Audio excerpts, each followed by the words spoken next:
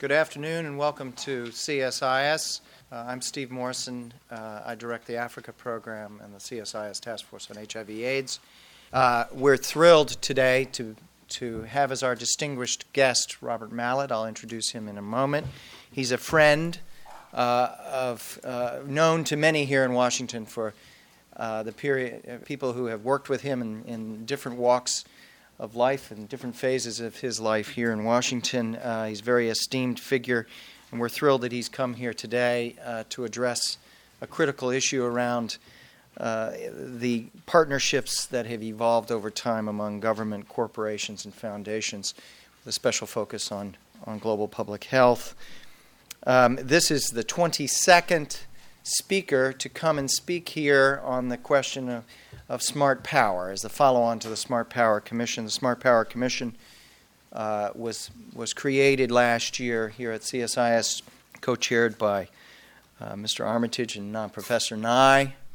It was an aim to bring together a very diverse, prominent group of Americans around a common problem of how to restore America's standing in the world, how to bring about a better integration of hard and soft instruments of power.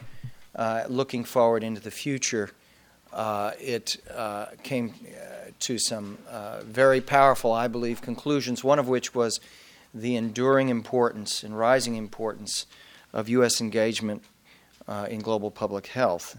We have in the speakers that have come forward since we issued that report in November, as I said, this is the 22nd speaker. We've put a special focus on questions around global public health, nutrition.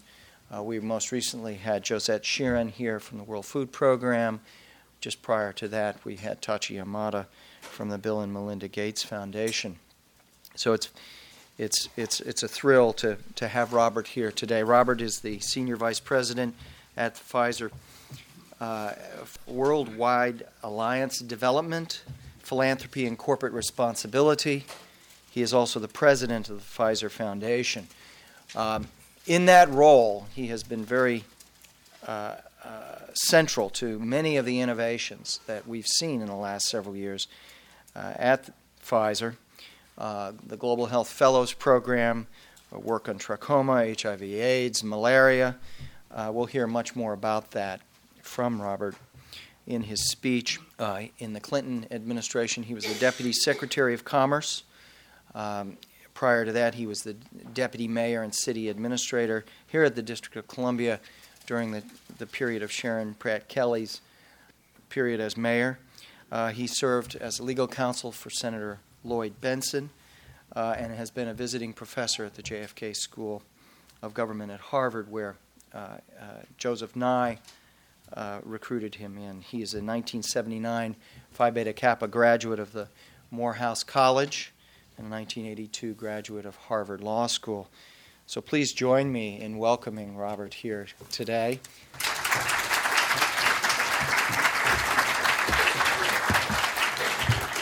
Thank you very much, and good afternoon to all of you. Good afternoon to all of you. I know it's after lunch, and the most difficult thing in the world is to hear somebody talk after lunch. But we will try for a few minutes to keep your attention. Thank you very much for inviting me to CSIS, and thank all of you for coming out to hear what I had to say and to engage in a bit of a dialogue after I'm finished speaking. This past Sunday, the New York Times Magazine ran a very interesting profile. I don't know if many of you may have seen it.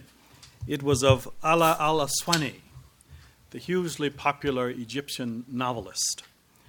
I didn't know this, but he's also a dentist. Perhaps that may account for his ability to cause so much pain for the Mubarak government that he hates so much.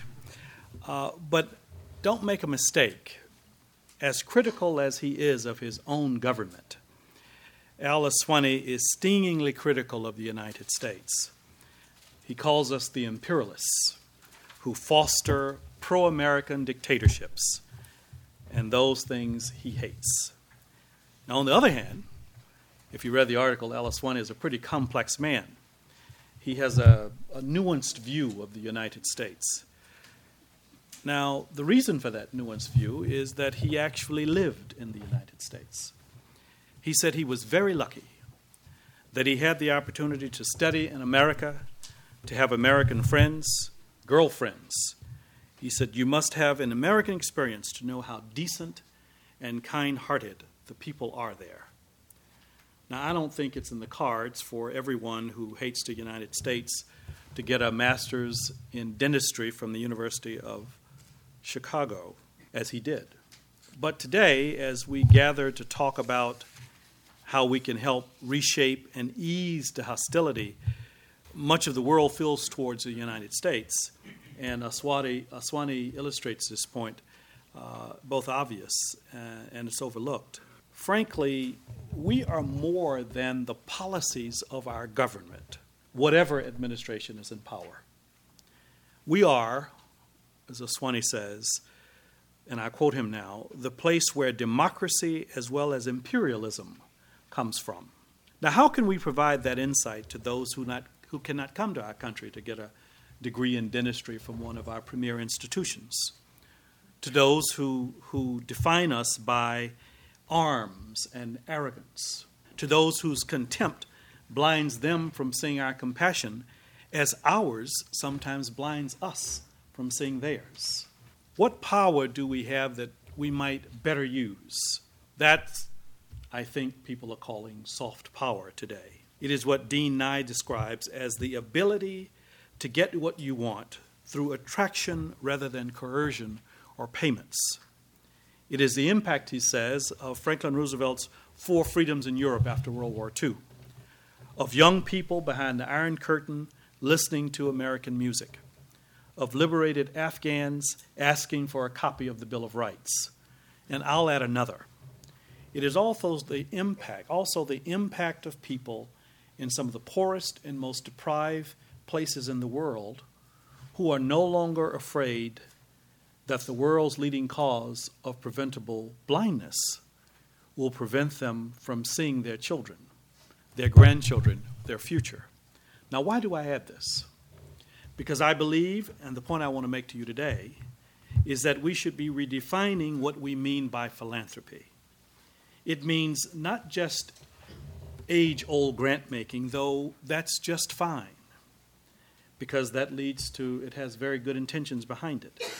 The new philanthropy means corporations and others working closely with governments, foundations, NGOs, to truly partner for sustainable and measurable impact. Now, I think I can illustrate this point with this example. The world's leading cause of preventable blindness is trachoma. It's an infectious disease caused by bacteria, carried by flies. It was actually one of the illnesses that immigration officials looked for when examining millions of people who came in from other shores to Ellis Island. They would literally take a button hook and pull your eyelid and look for redness and swelling. If you had it, they sent you back.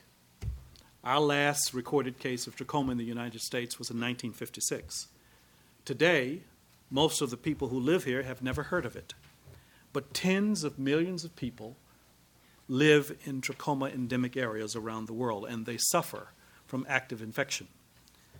So we partner, as a company, with an organization, the International Trachoma Initiative. It's the leading NGO to fight trachoma and to help meet WHO's 2020 goal of ridding the world of blinding trachoma by 2020. Now, I was just this past week on Monday at a WH conference in Geneva to understand the progress that we're making in eliminating blinding trachoma. The goal is pretty ambitious to do this by 2020, and there are upwards of 84 million people in the world, and that estimate is being revised because of the efforts underway, but lots of people suffer from this disease. But the goal, actually, I'm now convinced after being at that meeting, is really reachable. We're making great progress. In fact, just 2 years ago, blinding trachoma was eliminated as a public health threat in Morocco. It's an ancient disease, so that was cause for great celebration. We're also making progress because we're working together, governments, NGOs, private corporations, foundations. We're making this progress because we now have, in part, an antibiotic that has enabled us to make this effort doable. That's an antibiotic that we discovered and developed, Zithromax. But we're also making this leap forward because we don't just provide the medicine. We support a broader strategy that all of us together have put together, and it's called SAFE. And that's an acronym for surgery, antibiotics, face washing, and environmental change. Washing your face. That's not very high tech at a company that prides itself on its ability to stand on the very frontiers of science as it teases a molecule into a medicine. But treating illness doesn't always involve sophisticated technology. I saw this with something that happened in Ethiopia where 10% of the population is blind due to cataracts and trachoma. Cataracts is the leading cause of blindness in Ethiopia, followed by trachoma. In fact, cataracts is the leading cause of blindness in the world, something that no one in this room will ever necessarily have to suffer from. You won't have to go blind from a cataract. But in some parts of the world, you do. And in some parts of Ethiopia, due perhaps to religious custom, women did not relieve themselves during daylight hours. They did not go to the restroom, we would call it, during daylight hours because of their religious custom. They could only do it at night when it was dark. And for hundreds of years, that is what happened. And so our partners at the Carter Center taught and enabled villagers to build latrines so that they could go to the restroom in private, but also to improve sanitation. But no such private relief facilities had ever existed before in some parts of Ethiopia. In the Amhara district, they set a goal of 10,000 latrines during the first year. But once the women learned how to build them, the freedom that it provided them proved as contagious as any disease you might get. Within 3 years, they built not 10,000 latrines, but 306,000 latrines. Something as simple as a latrine relieved excruciating discomfort. The women said they would never go back to the old ways. And when Jimmy Carter visited them, they even gave him a new nickname, the father of latrines. Now, I would guess that President Carter might not be the first president to be called something like that. But this was definitely the first time that it was meant as a high compliment. And in the context of why we meet today, that's very important. Because helping people shackled by the burden of poverty actually breeds appreciation. Helping to eliminate blinding trachoma changes the way people see us. Helping those who need help the most helps us. Kindness often begets kindness. That's true in the deserts of Africa, the mountains of Nepal, the rice fields of Vietnam, the favelas of Brazil. And that's not just true of our battle against trachoma. It's true of all of our philanthropic efforts outside of government. Because the point worth making is not only that soft power is smart power, it's our greatest power. It's soft power, in the end, that's only the truest and most sustainable power. And it's only sustainable if we're all doing our part to make it so. Now, many people refer to the Marshall Plan as the model of our country's soft power, and rightfully so. America didn't just help rebuild Europe. We didn't capture the hearts and minds of the people of Europe then. We won them. We defined the ideas and extolled the values that would prevail in the Cold War. But when in 1947, when General Marshall, Secretary Marshall, told the graduating seniors at Harvard University that our policy is directed not against any country or doctrine, but against hunger, poverty, desperation, and chaos, he was actually talking about a government policy. But consider this today. Whether you think U.S. foreign aid, our official development assistance, is benevolent or begrudging, whatever you think about it, it is only part of our total humanitarian and development commitments around the world. And to his everlasting credit, President Bush has sought to increase that assistance, and that's been very good for our engagement around the world. Even so, by some accounts, non-governmental contributions to the developing world outpace official aid by more than 4 to 1. Today, more than 80% of U.S. resources going to the developing world come from private coffers, and less than 20% come from government. Now, a generation ago, the opposite was true. Now, I think it is not partisan to say this, that we can all now see the consequences of using our military forces to accomplish objectives that may have been better served through other means.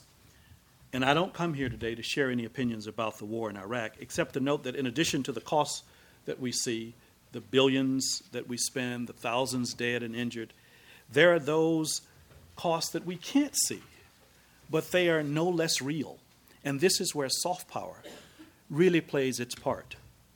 People who hate our foreign policy don't express it only by joining guerrilla movements or protests or burning the symbol of our freedom. Sometimes they do something as simple as refuse to provide directions to a lost American traveler in their country. Or perhaps, quite consequentially, they display a pattern of turning down contract bids from American companies because that traveler and the company are America to them. And those subtle and sometimes not so subtle signs demonstrate great danger for us as a country. That's why, as a government, it is so necessary to twin hard power with soft. It serves as a leavening influence on the rougher edges of our engagement. And that's also why today, if we are to make change systemic and lasting, if we want to restore a nation's reputation, if we're to do this by embarking upon a Marshall Plan for our own time, it cannot only be through government. Regardless of what party is in power, regardless whether we're at a time of war or peace, philanthropy, the new philanthropy, must complement statecraft. More than that, it must and it can enhance statecraft. And there is no reason that it shouldn't. Philanthropy, after all, is not a dirty word. It is part of the American experience. In fact, Alex de Tocqueville recognized that in writing in Democracy in America in 1835. He said that the philanthropic spirit was one of our country's greatest strengths. Oh, if he could see us today.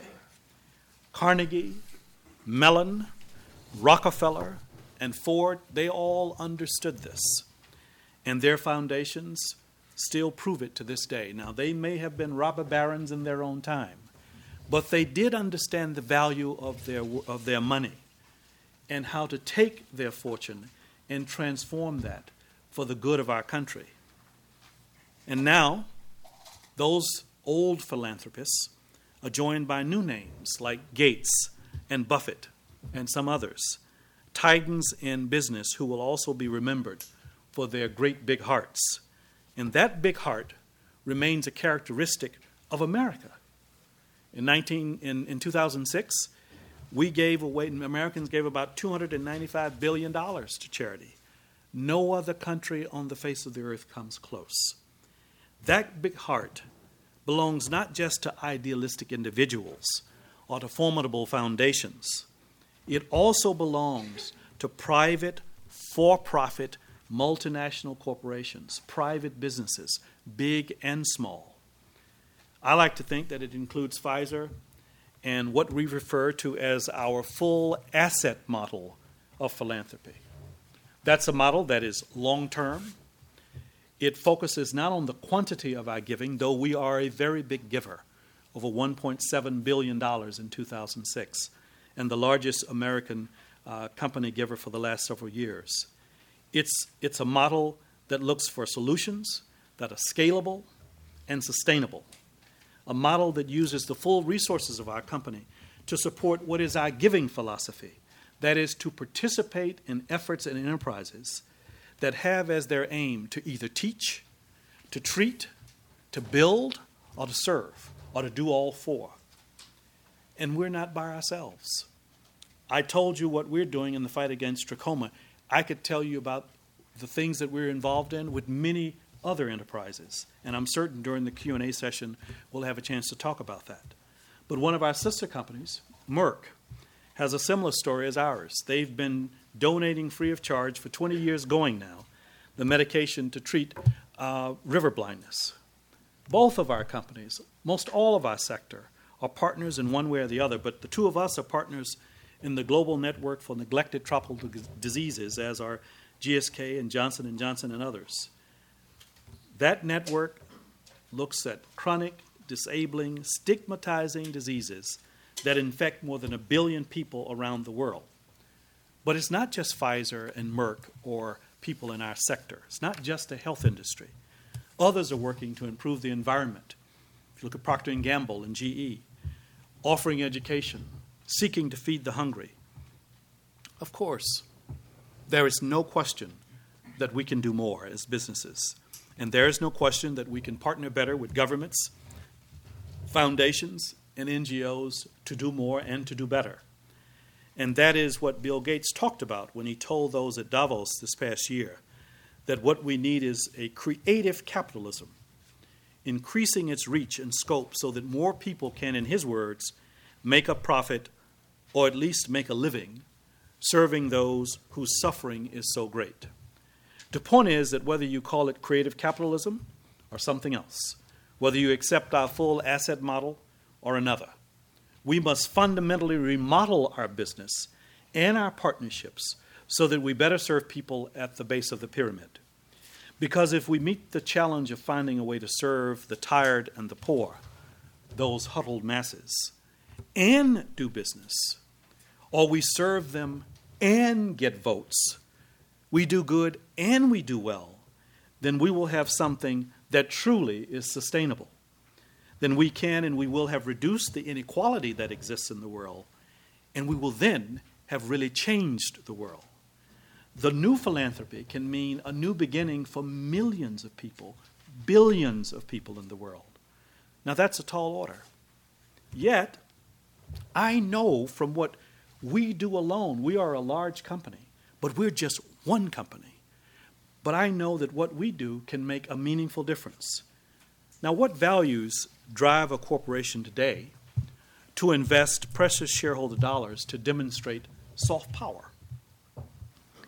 Well, first, in an age of value, a company's logo ought to stand for more than just what it sells. Certainly, Pfizer wants consumers to know who we are and what we sell. But we are more than our individual products. We want them also to have a sense about what we stand for as a company, what our values are in communities.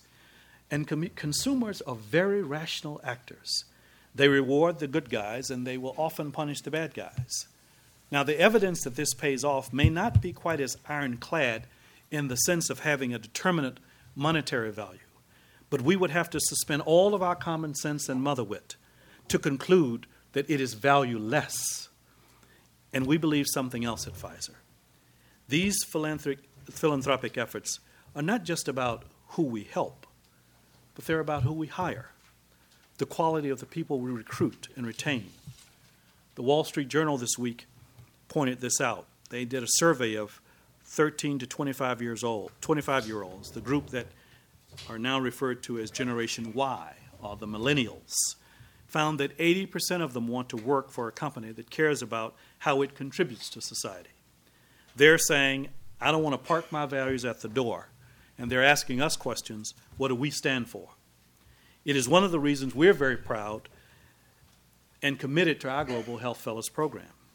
Over the past 5 years, we've sent about 155 employees to help non-governmental organizations in developing countries. We've also sent them to states that had weak and poor infrastructures who ask us to send them some professional help to strengthen and professionalize their own bureaucracy.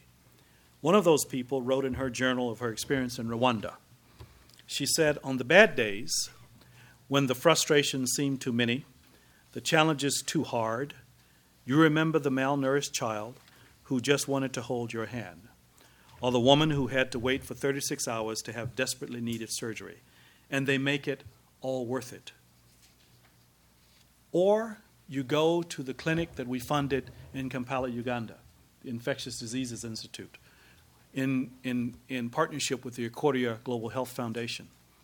And you walk in Monday, and you see a quiet crowd, people looking down, no one talking to one another. And you wonder what's going on. You walk in the next day, Tuesday, and everyone is laughing and talking, and everyone's playing dominoes or checkers, and we wonder what's happening until someone told us, well, on Tuesdays is the day that we pass out ARVs.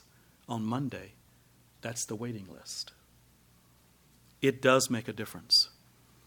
Volunteerism invigorates us. It reinforces our sense of mission. It sparks creativity.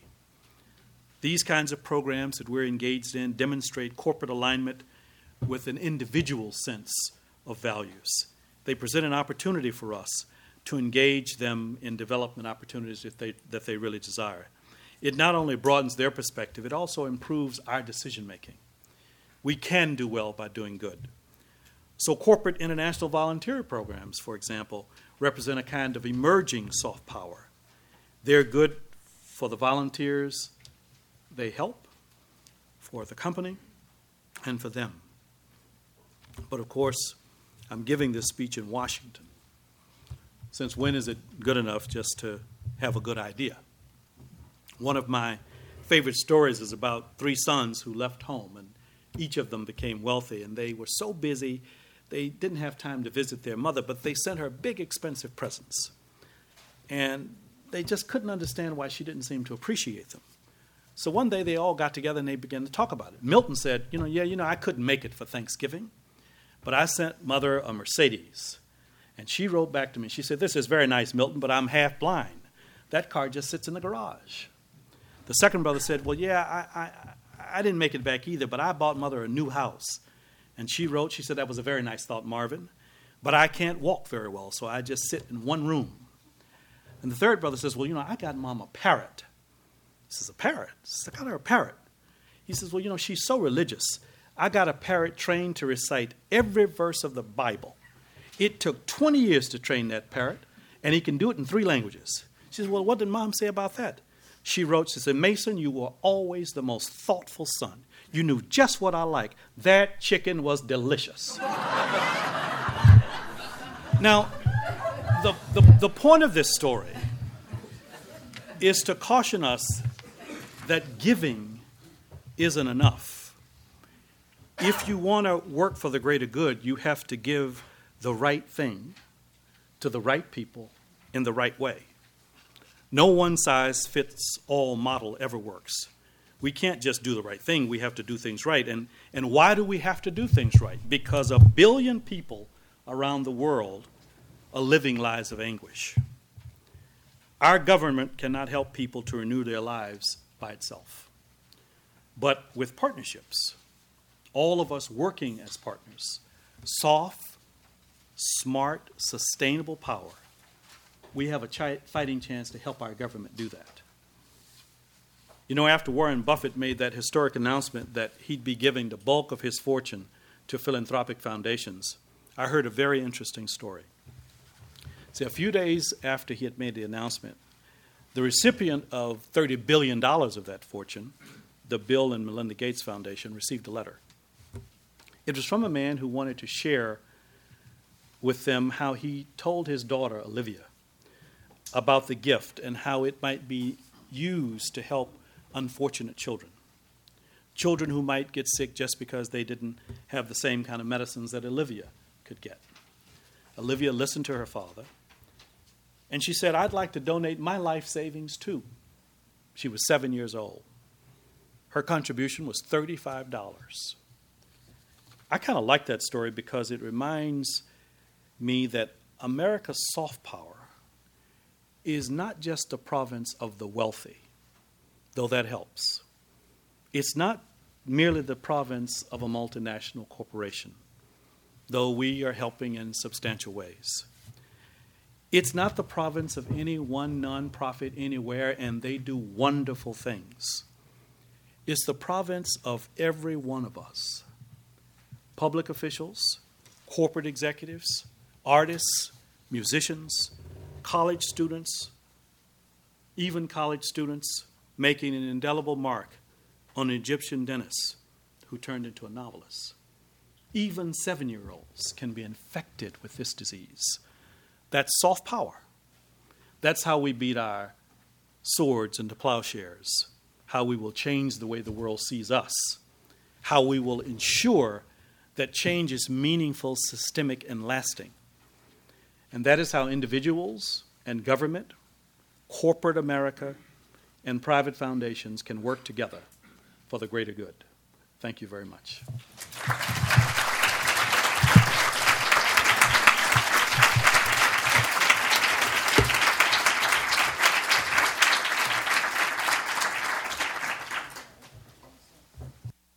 We're going to move into a more conversational style for the balance of our time here. Robert, one thing I'd like to raise sort of at the outset is what kind of change has happened internally within Pfizer, and has it, as a result of this expanding philanthropy, and has it changed the business approach that Pfizer takes in the development of new products? And what I mean by that is taking on these responsibilities at the leadership level, getting your global health fellows out, it begins to change the internal culture and the dynamic within the corporation. Historically, the large, powerful pharmaceutical companies have not been oriented much to the development of products for the poorest populations of the world, and that's been one of the great criticisms that one hears recurrently. And you mentioned that your involvement in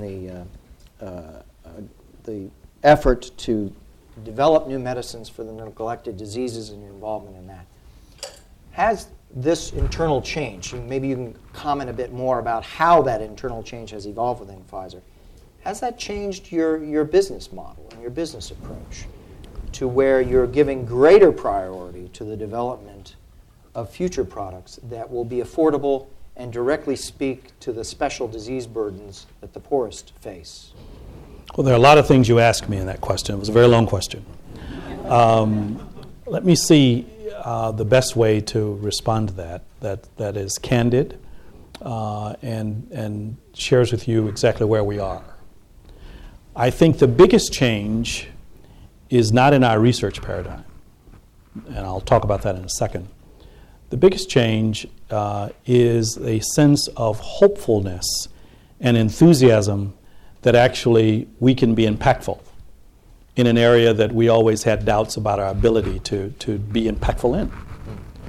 And that has motivated employees in research and development and in other parts of the company to come out to talk about some of the things that we can do. I am not a subscriber to the suggestion that companies have never done research around neglected diseases. It actually is patently untrue. I talked about trachoma being served by an antibiotic. That's one of the oldest diseases in the world. Certainly there's not enough of that, but many, many products that the research-based industry are treating many neglected diseases. 80% of the neglected disease burden in the world today, of course, is AIDS, malaria, and TB. And there are many products, not nearly enough for those scourges, and 20% of them are some of the other more difficult to pronounce diseases. So there is a lot of research being done. It is often, I think, it has not been as supported in organizations like mine. That is certainly changing. And with this sense about, well, we've got to engage with the neglected 4 billion, that's brought people who were doing work in neglected disease, African sleeping sickness, to the forefront to say, we have this program here we've been working on for the last several years. Can we get more funding for it? So you begin to get this energy in some parts of the organization that really would like to see us do more. So I think it has had the conversation about the role of government, and as the government has increased its support in this area around the world, developed country governments, It's certainly gotten the attention of people inside the company. So one, I think, has had a salutary effect that the conversation is happening. Mm-hmm. Two, it's caused our employees to be much more aggressive about ensuring that the company is responsive. And three, it's caused us to reassess how you do business in the world to serve the neglected 4 billion, which is not obvious on its face. A healthcare company, you want to serve people, bring them better health care. What are the appropriate products and services to take to them? What are the diagnostic needs of an area like that? What's the healthcare infrastructure look like to properly prescribe? What are the training needs that are necessary so that the business model must renovate itself to figure out how to serve that patient?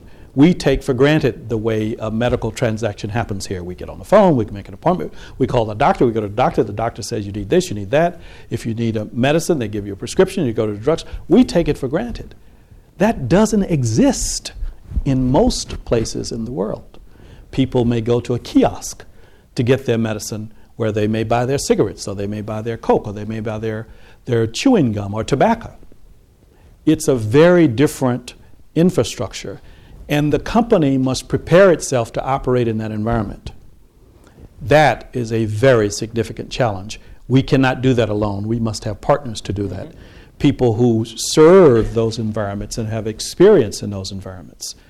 I mentioned in my speech the experience of going to the Infectious Diseases Institute in Kampala, Uganda, on one day and seeing unhappy people, and the next day people who were quite enthusiastic.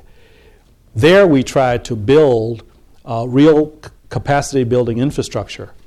And our idea was to partner with the government of Uganda, the United States, other governments, the private sector, to build a state-of-the-art diagnostic and training center in the heart of Africa. And what we would do, we'd do this training. We wanted people to come from all over the continent. And we would have in-service days. We would close down the clinic or one day a week so that the staff could be well-trained. Excellent lab designed by Johns Hopkins University. We funded it. Just got a big award for being one of the best labs in the world. That rarely ever happens outside of North America. Fantastic. But what did we land ourselves in? We had this very Western orientation, the absolute right intentions. But we landed in the middle of Kampala City. Big urban center in Uganda, big AIDS problem. The patient population was going to overwhelm our effort to teach because people needed to be treated. Forget about all this training.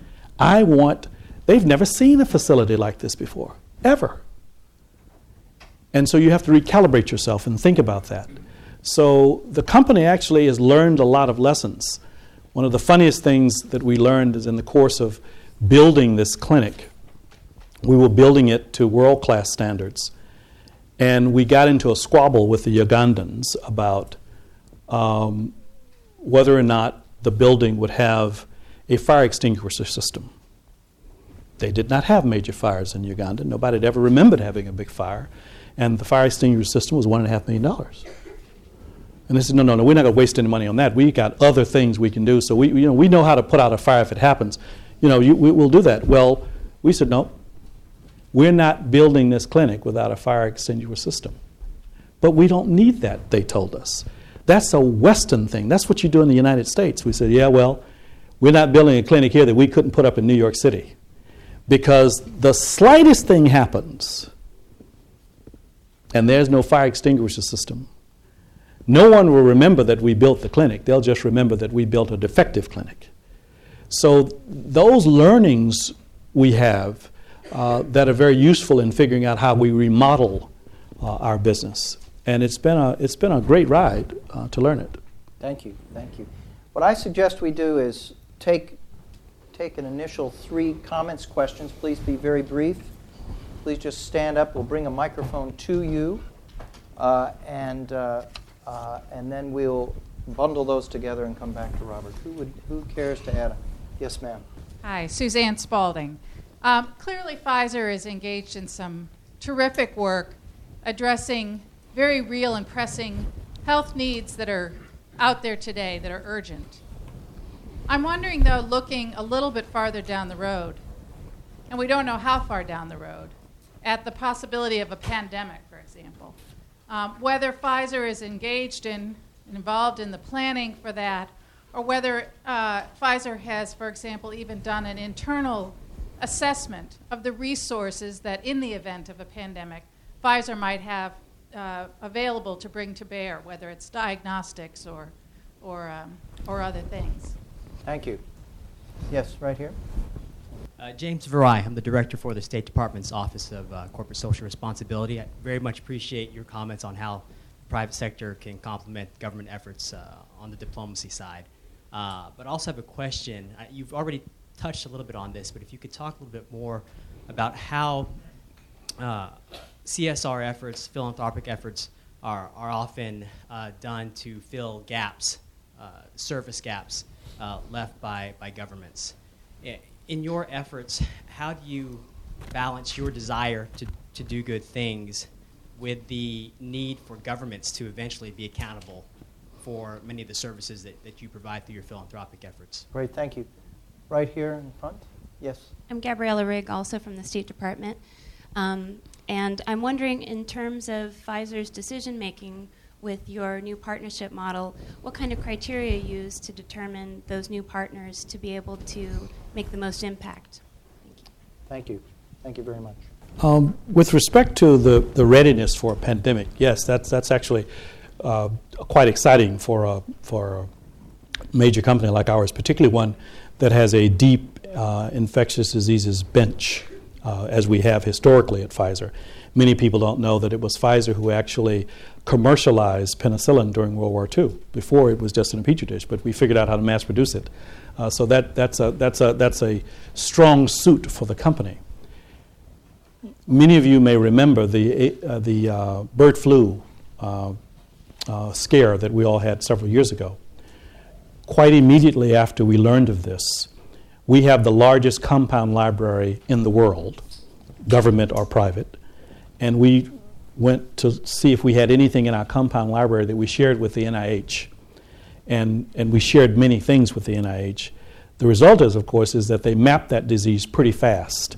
And we figured out that we would have something, we the industry and the government, that we would be able to respond to. So that actually fostered very good partnerships with the NIH and other major institutions around pandemic disease. So the answer is yes. We have our own internal organization to figure out how we would respond, not just a crisis management for the company, but that people would be looking to the company to see what we can do. So yes, we have inside an effort like that underway. We hope we never, of course, have to register or trigger it, but that is underway. One of the advantages of having such a large compound library and to be in several places around the world is that you can readily access that information. And we're quite excited about how quickly the Asian, the bird flu was dealt with, because very quickly, I think, from lots of different companies, we had enough information to know that we could create something that would be useful. In a pandemic situation, of course, what matters is whether or not your infrastructure could accommodate responding to so many people. I said once to someone, you know, if 10 or 20% of the people in the United States had a cold at one time, if all of us just got a cold at one time, that would break down our public health care system. We couldn't manage it. So think about a pandemic in an environment where the infrastructure is more slender than this. That's where we need to begin to put resources to think about how would we respond. I think the medical technology, the science, has improved markedly, and I think we could probably suffer through some things. But our infrastructures around the world, particularly in poorer countries, is in shambles, and they could not. So they would bear a disproportionate burden of anything like that. Now, with respect to the question about CSR efforts being a proxy to take care of some of the service gaps caused by the lack of government effort.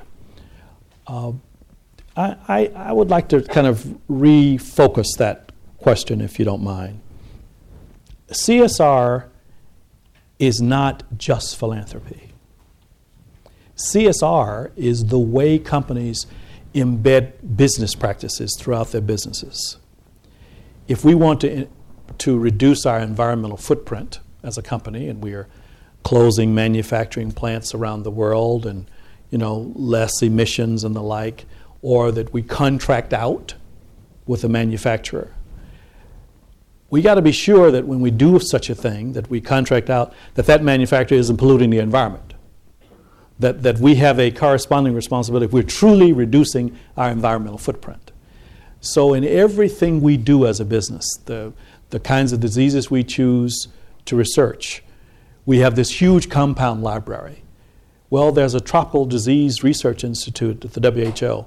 Why not give them access to that tropical disease, to our compound library, to be able to get leads for drugs for tropical diseases? Those are things that we have to do. That's not necessarily a service gap on the part of governments. That's something that we ought to do because we can do, because it doesn't cost us a lot to do it, and the benefit is enormous. Yes, the work of some NGOs, the work of some corporations, certainly and oftentimes, unfortunately, fill breathtaking gaps on the part of governments. Governments all over the world, including this one, fail their citizens. They do. We have many examples of that. We have a big recent example of that we all know about. In healthcare, that failure is colossal around the world. In education, it's huge. What we do in girls' education, the poor girls' education in some countries, cultural, but the retardation of half the world's population sometimes, those are big issues. Yes, those are tremendous gaps that often companies, foundations, and others seek to fill. Unfortunately, that is not a systemic solution to those problems. Societies work when governments work. When economies evolve and change, when systems of capital work to help people develop their fullest potential. We are a contributor in that effort as a company. And we do lots of things we're very proud of. And we try not to do what we call one-offs. We try to do things that actually are going to really build capacity, and we want to be a catalytic funder that people will see. We've done something, it's proof of concept. Our Infectious Diseases Institute in Uganda, we had an idea. We wanted to take it to scale, but others have to take it to scale. We wanted to prove the concept so that others could take it to scale. Yes, I think that there are huge gaps left by governments. And even countries in the developing world, their investment in health or education or the environment is really less than what they have the capacity to do. They can do more. One of the great benefits we've seen in recent years is we'll cancel debt if you invest what you would have paid on debt service in education for children and girls especially, if you'll invest in your health care system, if you will be a better steward of your natural resources. Those are very positive things that I think that over time we may see some sustained results. It is hard for a private sector person to see, as I do, so much failure in health and education around the world. It's hard to see that. But it's also hard to be critical of governments or societies where you see just unbelievable poverty. That's poverty is a huge problem. And you ask yourself, when you're investing a shareholder's dollars, whether or not that investment has the kind of return to your shareholder you want to have. All companies have to ask that question. Our shareholders have said to us that actually we think that's a part of having a license to operate. That's a part of sustainability of your business. So we have the license to do that inside the company. Now, we probably haven't done enough yet because we haven't reached their limit. But we continue to believe that what we do is fairly sustainable. The question about partnership criteria, how do we select and choose partners? That is a very good question. We are proud of the kinds of partnerships we have and the quality of the partners we have. We look for partners who bring to the table things that we don't have. We look for partners that have some experience in places we don't have experience. We want partners who are not afraid or unwilling to work cooperatively with a private company, a multinational company. That occasionally gets things wrong and is going to be in the newspaper for something that the public's going to read about. So we don't want them to run every time they see that we've had a problem or someone in our sector has had a problem. I think what we've learned from partnerships is really cultural. Because every partnership, every partner brings something to the table. Now, often we have the most money to put on the table. That's why people often want to partner with us. We have medicines. But that's not the only thing that makes things work. I gave you the example of the latrines. Now, we don't have latrines. Having respect for what each partner brings to the table is very vital. But also, understanding the cultural nuance is very vital. I live in the United States. I hate early morning conference calls, as I see Carol Spahn here and Betsy Cavendish here. I work with them in their organizations. 8 o'clock conference calls, don't call me. Yet, I have a partner in Nigeria or Burkina Faso or Tanzania. I got to make an 8 o'clock conference call. Or if I have a partner in China, I got to be on the phone at 11 o'clock at night. I don't want to be. But if you're going to have a strong partnership, it requires having some of those cultural sensitivities. Don't even talk about cultural sensitivities around gender issues becoming extremely important when you have, it's a very, very, very big deal. It's nothing for me to think about going to dinner on a Friday night. Well, in a lot of societies in the world, not the right day to go out for dinner. I want to be home on Sundays or go to church on Sunday, whatever I do on Sunday. Well, that's a work day for some people. So those things can trip up a partnership. Now, it may sound silly, but I found those things to be the little things you never thought about, to be the things that kind of retard your progress. Once you sort of really think about those and move those forward, we are very excited. I keep mentioning the IDI because we learned so much doing that. When we built the IDI in Uganda, I told Steve this at lunch. We said we're going to do as much as we can use in Uganda, we're going to use. We're going to use Ugandan workers, we're going to use Ugandan or African products, whatever we can do. And we were all ready. Well, we got over there, we couldn't find steel-toed boots. We couldn't find hard hats. We had to buy those and bring them over. But once we did, we introduced a learning to them. I told you about the issue about the air conditioning. Well, they'd never had anyone on a project keeping health and safety records at a construction project. We were able to introduce that learning to them. And the construction company that built the IDI then got a contract because it had been with a partner with world-class standards, got a contract, and its first big contract, to build the High Commission for the UK in Uganda. We're very proud of that, and that being culturally sensitive enough to know what we had to bring to the table. And they brought other things to the table for us. Thank you. Let's take another round in the back. Yes, please. Hi, Holly Wise with the Corporate Social Responsibility Initiative at Harvard University. I lived for 4 years in Uganda, so thank you for the IDI. It was a significant contribution to the health system there. Can you just speak up a bit, please? Sure. I wanted to ask about drugs and vaccines. And And what's been the evolution since you've been on seat in terms of the company thinking and how you take the decisions about product donation, about subsidies, about full cost provision in various overseas settings? How, what's that dynamic, and what does the conversation look like right now inside the company? Thank you. Sam? Samuel Adeni Jones, HHS. I'm still trying to understand what your guiding principle in choosing what you do for, take a country.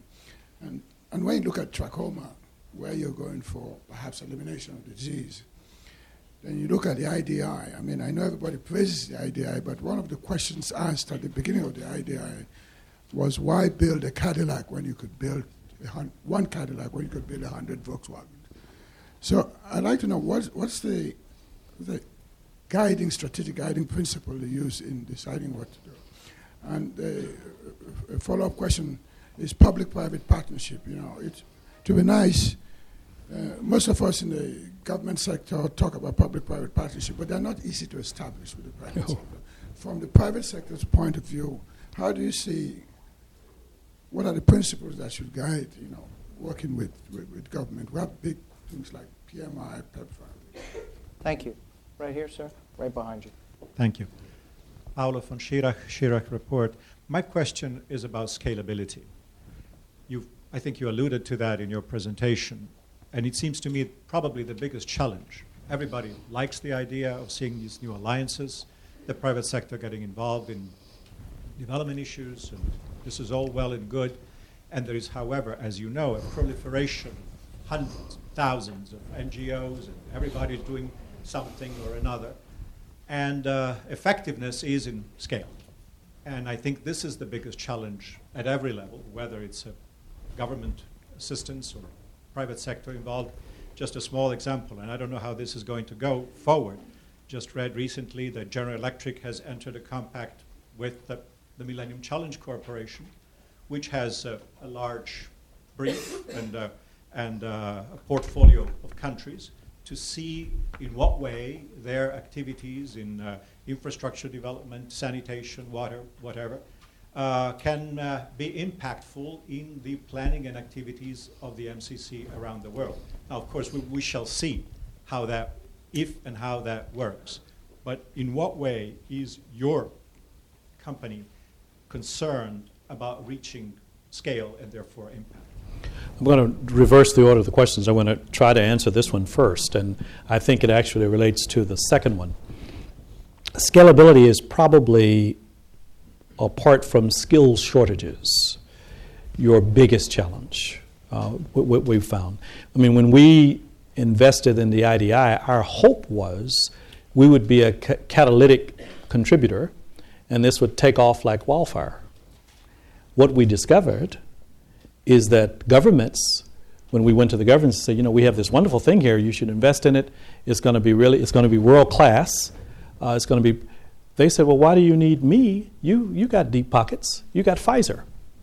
So what we thought would be an incentive for people to rally around turned out to be a barrier initially. And that's the lack of sophistication today on the part of governments and some funders. I think they've grown a lot. We had trouble getting PEPFAR money for AIDS patients at this clinic because everyone says, well, you're associated with Pfizer, and Pfizer has big pockets. Well, we can't do another one of these if we are saddled with forever owning it. We'll never be able to reach scalability if the thing we have to do is fund something that we thought once you saw it could operate, that if you attract other funders. Now, luckily, that's happening today. Thanks to a lot of efforts, Carol Spahn, who's here, Warner Green, who's at the Gladstone Institute. That's actually happening. Great, fabulous director. But that's a big challenge, because if we were not able to make this conversion where people begin to say, well, Pfizer's $60 or $70 million investment was a great start, but they need $1 billion investment. Well, we can't do that.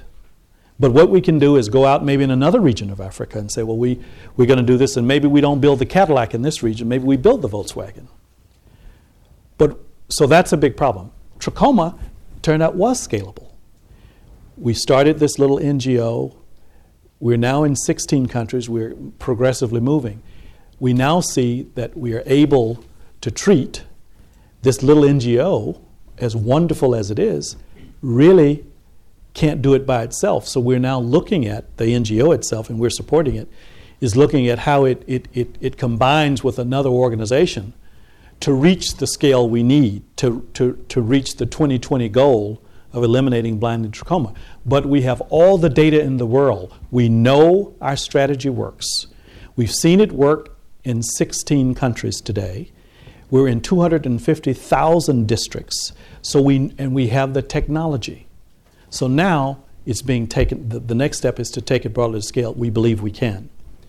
As to why, with respect to the IDI, we chose to build a Cadillac one Cadillac instead of, well, one very good car instead of one small car. 10 small cars. We've gotten that question a lot. And we ourselves have doubted whether or not it was conceived properly. We now know we conceived it properly, and here's why. To defeat the scourge, we must have proper training of not just doctors and nurses and other kinds of clinicians, but home health care workers.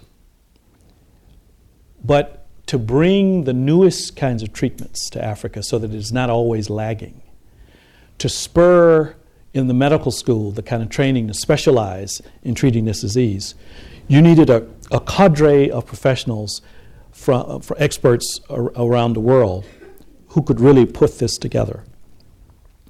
Nowhere on the continent is there that kind of center of excellence, except in Uganda today.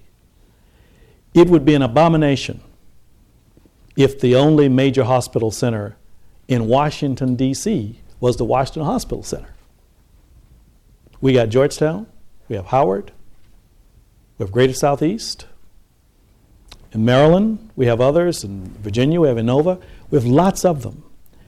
Well, we believed that what Africa was lacking was a place where research could be conducted, where people could come and have a world-class lab with patients who lived in those regions. We believe that actually there's a value and benefit to having this, you call it a Cadillac, but we call it a center of excellence.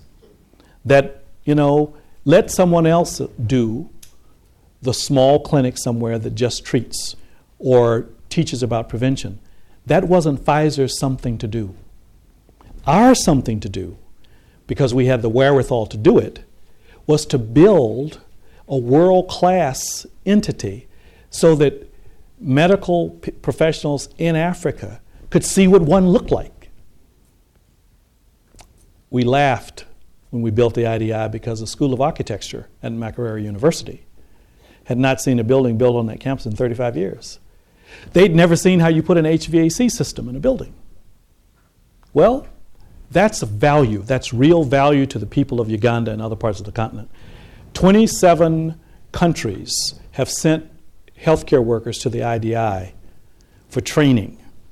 Over 40% of the required healthcare workers in Uganda have been trained at the IDI. You couldn't do that with 10 little Volkswagens. We built the capacity. Now we're now bursting at the seams. But the concept was we want to be a center of excellence. We want to serve the continent, not just Uganda or the region. And we are beginning to accomplish that because now governments now see we're now getting PEPFAR money for the patients there, so that's something we don't have to fund. We can fund that lab. We can fund more research, scholarly research. We have doubted sometimes whether the model was right, but I think we're satisfied that it was. Now, there was a question that I got asked essentially about our business model around donations or pricing and how we've changed and evolved. I think that was the import of your question. A very timely question. I think in the last 8 years or so, which happily or unhappily coincides about the time I arrived at Pfizer, I've been there 7 years now. We've seen a wholesale change in both how the public demands a response from us as a healthcare company, being a major producer of medicines. But we've also seen how we've changed in how we responded. As I alluded earlier, serving the neglected 4 billion is a challenge in and of itself. We are now thinking about ways to do that we've never thought about before. I use an example. The 70% of the drug business in South Africa is state tender, where you bid on contract. That's not something we've ever done. We don't do that. We've done 1 or 2 jurisdictions, but that's not what we know how to do. Well, we're thinking about institutional buying. We're thinking about participating in tenders. We're thinking about creating a basket of products, as opposed to trying to price a product individually, pricing a basket of products and services. Because what we now know is not just medicines we want to bring to people. We want to bring them better health care. And what they lack in these environments are the capacities to have better health care. So we have to bring some services. We're looking at exploring the idea with partners around some microinsurance systems. I don't know how far we'll get, but the company has done an about-face about all of those things, and all of those things are on the table. Trying to talk to governments that forbid a rebate system or forbid different price points within markets on the medicine, trying to talk to them about, you got to change your law. For me to help you, you got to help me. We can't sell to people whose income is $100,000 a year or more the same thing we should be selling to people in Burkina Faso whose income is $300 a year. That model can't work. It can't work. So the company is actually trying to convince its partners, okay, we hear you. We know this hasn't worked as well. It's brought great things to bear, but we now know we have to remodel the model. And that is a very active and fertile conversation going on at Pfizer and loads of companies today. One of the things we talked about at lunch, what sometimes I think my friends in the NGO community don't understand is that they have won. And they don't know how to accept the yes. Because my grandmother used to say, you attract more bees with honey than you do with vinegar. I think companies are looking for competent partners, willing partners to help show us how to get this right. And sometimes the rhetoric around pharmaceutical pricing and things like that, you could see it in the U.S. election today, even in the U.S., it kind of gets out of hand, where it becomes a kind of theology. It's beyond politics. It's theology. Well, I don't think solving problems is theological. They're practical. And what we most need and what we most look for in partners is people who can help us figure out how to solve problems. People who will let us show them how we solve the problem and show us how to solve a problem. So I think that the conversation inside the organization today is radically different than what it was a decade ago. Radically different. And that is because we have been urged on by people who have opposed us. We have learned from our critics. We have listened to what they've had to say. And colleagues inside companies, companies are just people who make them up. Colleagues are telling us we've got to do it differently. When we go to recruit for new talent, they're telling us, I'll only come if you've figured out global access. I'll only come if I can participate in that Global Health Fellows company. And there's a war today. When they say there's a war on talent, there's a war on talent. So I think we are listening better and learning better. And I think you will see across the sector very acceptable responses to the problem that you've identified. Thank you. We have time for, let's say, 2 more final questions right here. I apologize to those that we won't be able to come to today. Yes, please. Thank you, by the way, for your remarks. They were really... Is this on? Yes. I'm Diana Lady Dugan. I'm chairman of Cyber Century Forum, but also an occasional pontificator at CSIS. I wanted to go back to linking together a couple of things that you talked about, scalability and the neglected $4 billion.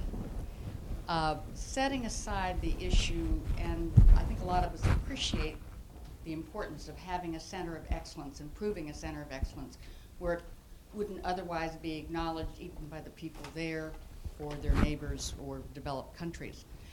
But I haven't heard you mention anything about utilizing, and I hate to sound trite because we're not talking about digital divides. Right now, the developing world are the fastest growing mobile phone markets in the world. And I think you would obviously know from your travels in Africa that they have been using them much more creatively than we have for a long time.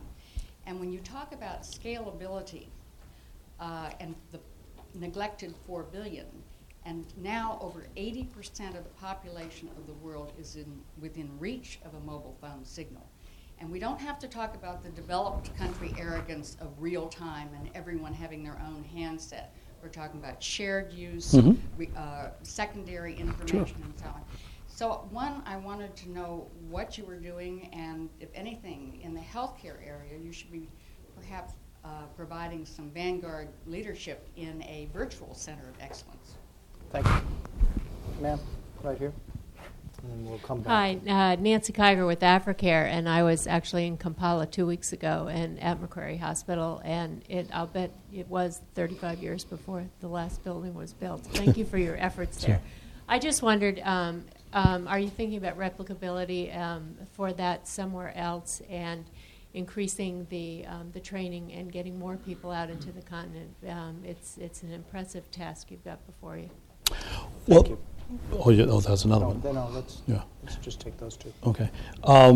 Well, that's a decision of the Accordia Global Health Foundation and the IDI as to whether or not they expand. I do know they have a new campaign, the Accordia Global Healthcare Foundation, now to raise money. One of the options is as to whether or not you have a satellite or we try to do something different in another region. So that's not a Pfizer decision. I mean, we're now just a funder. We don't drive their decision making, and they're sort of unleashed and they're on their own and they're moving forward. So we certainly would like to see this replicated elsewhere, but that's not our decision to make. With respect to the issue about a virtual center of excellence and telemedicine and how to use that, we are quite intrigued by that. There are a lot of skeptics internally about how it would work. We had recently a major, we called it a design shop, where we were trying to look at the issue of global access for the next $4 billion. And we invited a number of stakeholders, NGOs and others who do work in this area. We invited Nokia, FedEx, Coca-Cola, companies that have figured out how to develop a market among poor people, and particularly Nokia, where, you're right, phones are everywhere. And we're trying to understand that. Now, coming out of that were many different suggestions about things we could do to remodel the business model, according to the person in the back who asked me that question. What did not survive was a suggested product around telemedicine. We thought it was probably a little too much of a leap for us today, for us to do it, that it should be demonstrated by someone else. If we can contribute to that, we'd figure out a way to do it. But I mean, it's a timely question. I didn't mention it, not because we haven't thought about it. We've actually had a robust debate about it at this 4-day meeting with some of our partners who counseled us. Not yet. Now, that doesn't mean that it can't happen somewhere else. Someone else can do it, and then we could take some learnings from that. But that is not something that we've done. Now, what I do know is at the IDI, people have approached the IDI about a way to do some virtual training. And I know that is actively under discussion at the IDI, mainly with our alumni network in Uganda and other places where they've gotten the training and we wanted them to go out and train others. Well, one of the best ways to do that, and there's a whole system set up, is around a virtual center of excellence. But as a company, we've not sort of decided to move in that direction. We're at the end of our time here. Robert, your passion, your candor is very evident, and we're really grateful that you've come and spent so much time with us here today. So on behalf of everyone. Thank you. Thank you very much.